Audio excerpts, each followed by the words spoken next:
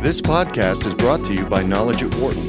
For more information, please visit knowledge.wharton.upenn.edu. Hello, I'm Americus Reed, marketing professor at the Wharton School of Business, and I'm here today with Jackie McNish to speak with her about her new book with Shawn Silcoff. It's called Losing the Signal, the untold story behind the extraordinary rise and spectacular fall of BlackBerry.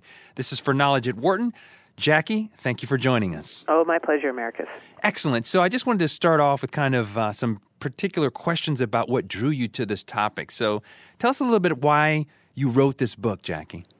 Well, it started with an investigation I did when I worked at the Globe and Mail here in Canada with my colleague Shawn Silcoff, and the great untold story in Canada, in the technology sector, globally, was how did the maker of something we loved so much and that we were so addicted to, the BlackBerry, fail so quickly? And it was an enduring mystery that was very hard for any business journalist to crack. A very, very insular company based in Waterloo, Ontario, outside of Toronto, sort of had a very small business feel to it despite its global reach. And we spent a lot of time trying to crack it.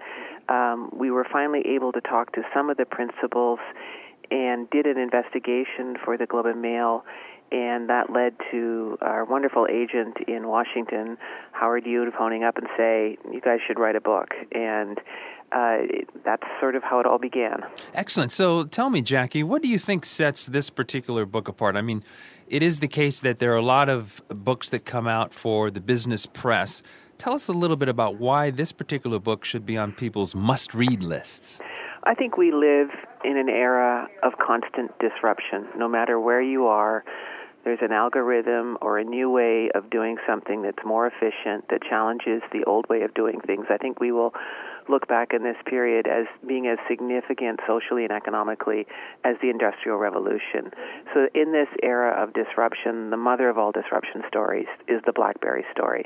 A company that introduced the BlackBerry in 1998 became a $20 billion company from nothing in less than a decade, and then 4 or 5 years later was back down to a $3 billion company, gasping for breath. And it's not only a disruption story, it is a story of the speed of the race, the technology race today. And there has not been a technology that has so quickly penetrated the consumer market as the smartphones did, with the BlackBerry being the innovator, not since the television in the 1950s. We've never gone from zero to more than 50% of the consumer market so quickly. Mm-hmm.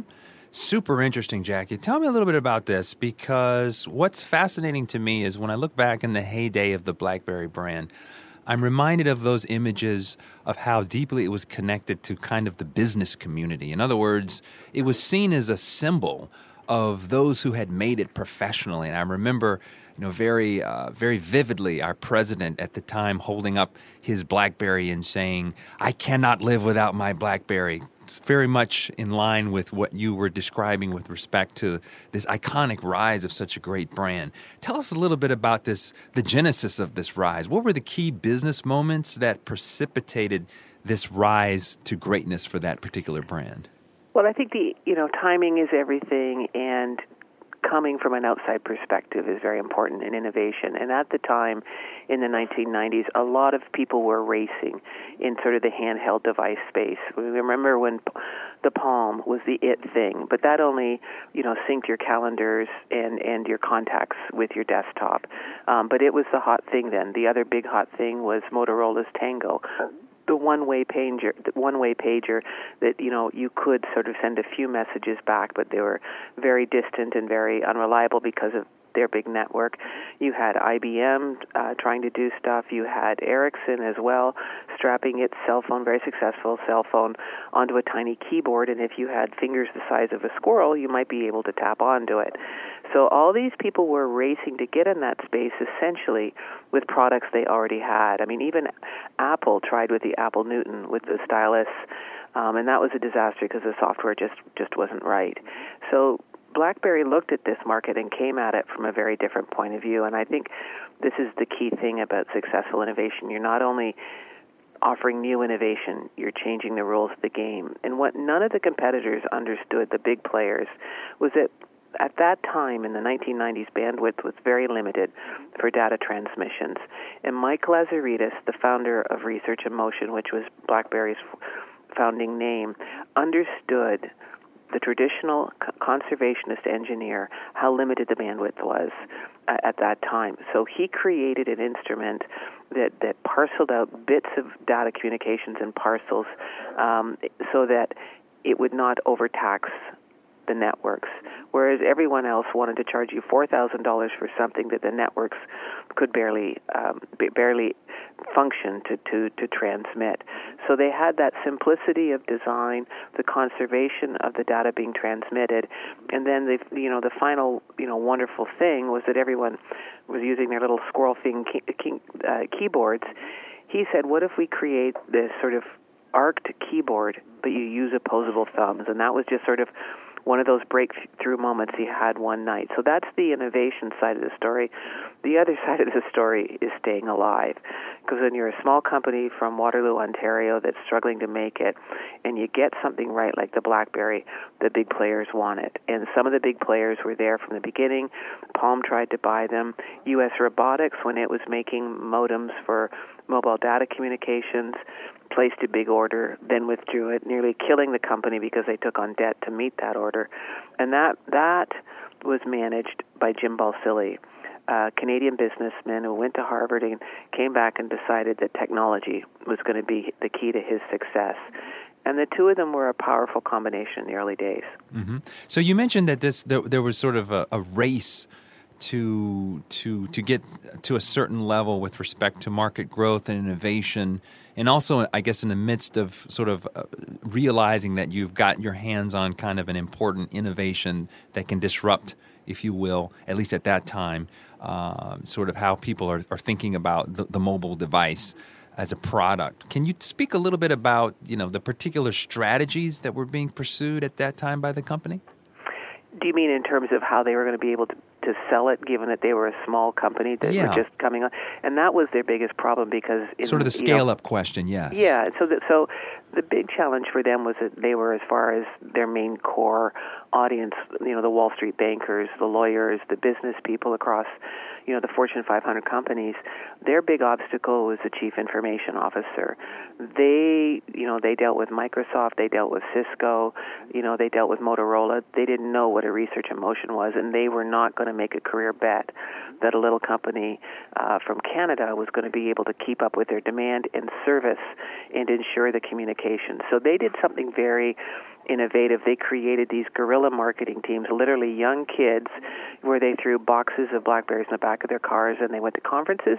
They went to airports, and they specifically looked at the airports for people that were carrying, back then, the big, heavy, laptop computers with the large modems that may or may not have worked, and said, here, try this. And they called it the puppy dog routine. They said, give us your card. You can have this free for a month.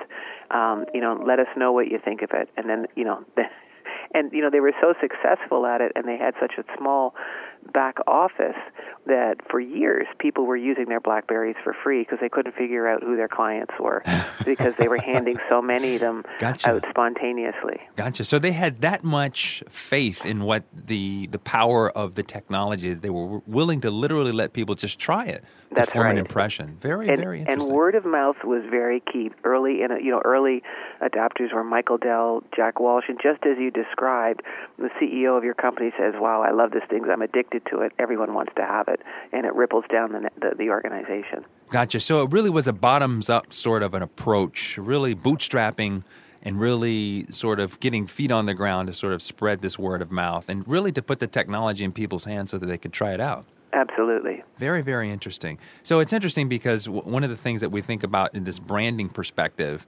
talk a little bit about the BlackBerry brand and how it was part of this calculus associated with the business strategy. You know what? This company grew so fast that I don't think they even thought about brand. I mean, that's the amazing thing. And they could do that as long as as they had the technology. I mean, Mike was, the conservative engineer who, created out of the lab. And their clients initially was not so much consumers. I mean, certainly it was the professionals, the business professionals. You had to have it. But their main clients and the people that mattered the most were the carriers.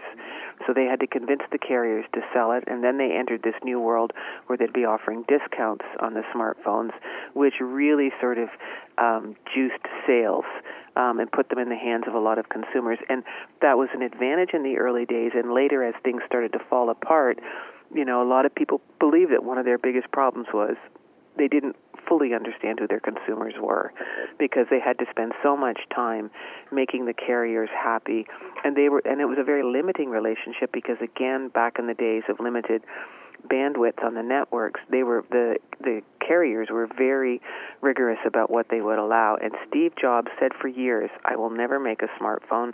He called the carriers the four orifices. You couldn't get anything down their pipelines without their permission. Mm-hmm. And only when he saw the success of BlackBerry, which, leapt to control right away 58% of the smartphone market, mm-hmm. did they set their sights on that market, and then they reinvented it on their terms. Interesting. Super interesting. This is very, very interesting, Jackie, because the point that you made about this acceleration to market growth, right? This 58% of the mobile space market. And I was just looking recently at sort of the current state of affairs with BlackBerry in terms of its market share in the mobile space. They are about to introduce a new partnership with Android for a new device that's coming out recently. But can you talk a little bit about, you talked to some extent about this notion of this rise to greatness, and it's equally iconic, the fall, if you will, that you had mentioned earlier. Can you talk a little bit about that? What was it that was behind kind of this deacceleration? Was it a series of events? Was it death by 1,000 cuts? Was it something foreseeable? Give us some insight into that. Well, I think the pivotal moment is January 2007. When Steve Jobs walks onto the stage in San Francisco and holds up that shiny glass object that we all know and love so much, mm-hmm. and said, "This is an iPhone. It brings you computing, it brings you the internet, and it brings you email." And three things. And the interesting thing is that he not only brought on the iPhone, the prototype for the iPhone, and said, "I'm going to change the world." He also brought on stage the head of AT&T Mobility. And this is where he changed the rules of the game, because really the iPhone is just an iteration of the smartphone that BlackBerry started, only they added more.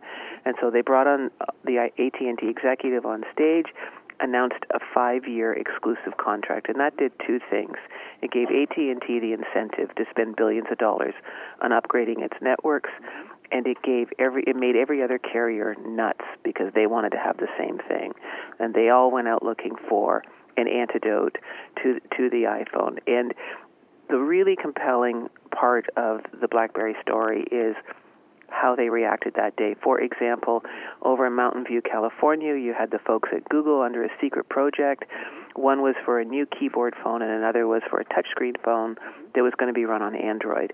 And the minute they watched that, live streaming on the internet, they realized that their Project Keyboard was dead, and they immediately shifted everything to the touchscreen phone. And the folks back in Waterloo, Mike Lazaridis, looked at this announcement, looked at what Steve Jobs was offering, and said, "This is an impossibility." Again, the conservative engineer brought up in conservation said, "The networks won't be able to carry this. It's an impossibility. It's illogical that anyone would even propose this." And he was right for the first 2 years, because remember, all the dropped calls, mm-hmm. all the frustrations, all the lawsuits against Apple and the carriers, it didn't work. Working out but the then kinks. It did, mm-hmm. and RIM got it wrong. They got it wrong, and so 2 years is a lifetime in a technology race. And by the time they realized what a serious threat was, they were at that point followers. Very interesting. What do you think is the public's greatest misconception about the BlackBerry story, Jackie? I think a lot of people think that Mike and Jim and the folks in the senior offices at BlackBerry were arrogant and didn't understand iPhone and just focused only on BlackBerry. And there is an element of truth to all of that. Yes, they missed the turn, but they were missing the turn at a time they were going from $0 to $20 billion. They were growing at a rate of 25% every quarter. You talk to any business person, that's an impossibility. They were expanding in Indonesia, in India, in other parts of the world. They were huge. They couldn't keep up with the demand, and they were co-producing new factories everywhere to keep up with it. So imagine going to your board of directors or your shareholders, because you're a publicly traded company, and saying, you know, this BlackBerry thing, it's probably going to be history in a couple of years.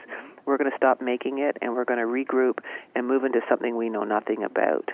You just, when you have that kind of momentum, it's really hard. It's hard. You become a victim of your own success in some senses. Yeah, exactly. And I think when you're a publicly traded company, your options are pretty limited. And then what I would layer on top of that is they had a series of really unfortunate events. Everything from a horrific and badly managed patent battle in the United States. They had the 3-day outage in 2009, which made everyone question their faith in the BlackBerry. Like, we all remember where we were for those 3 days. That's right. We couldn't get our emails. Where were you when your BlackBerry failed? And then there was the Playbook, and then there was other phones. That there was just one disaster after another. And, this is how businesses fail. At first it's slow, and then it's very fast. Very, very interesting stuff, Jackie. I'd like you to tell us a little bit. We're about to wrap up, so I want to hit you with some closing questions. Take us a little bit through what you think are the key takeaways, and someone who reads your book, the critical learnings for business strategists from reading the book. I know that John Chen is now charged with the difficult task of turning this thing around. What are some of the broader takeaways and learnings that you think are critical from having read the book?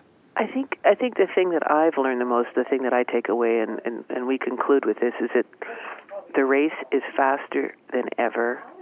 It never ends. And the people who are the leaders today will most likely be the followers tomorrow, because it's very, very difficult to stay ahead, because it is so easy today to innovate. And we live in an era where the barriers to entry, the old days when you were a GE factory or an auto factory or a parts supplier, there were huge barriers to entry because you were spending hundreds of millions of dollars on plants. So you were pretty well assured that there wouldn't be an excess of competitors. Today that's disappeared.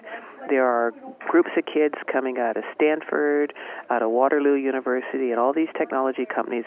All they have to do, if they've got a Visa card, is rent server time, set up an office, get some people with code experience. They can, even rent apps for how to do internet if you're a retailer, which is what Shopify is all about here in Canada. Those barriers don't exist anymore. So, these days you're an algorithm away from some pretty serious competition. You look what Apple's trying to do with payment system. I wouldn't want to be a bank right now. I mean, there's a lot of disruption, and the worst mistake you could think is that we're better. We can outmuscle them, or we can buy them, or handle that competition. I don't think you can. Gotcha. I think it's game on everything. It's game on everything. Very, very interesting. The book is called Losing the Signal, The Untold Story Behind the Extraordinary Rise and Spectacular Fall of BlackBerry, written by Jackie McNish and Sean Silcoff. Very, very interesting stuff. I appreciate your time today, Jackie, to give us some insight into your work, and we wish you well. Thank you very much. My pleasure. Thank you. For more business news and analysis from Knowledge at Wharton, please visit knowledge.wharton.upenn.edu.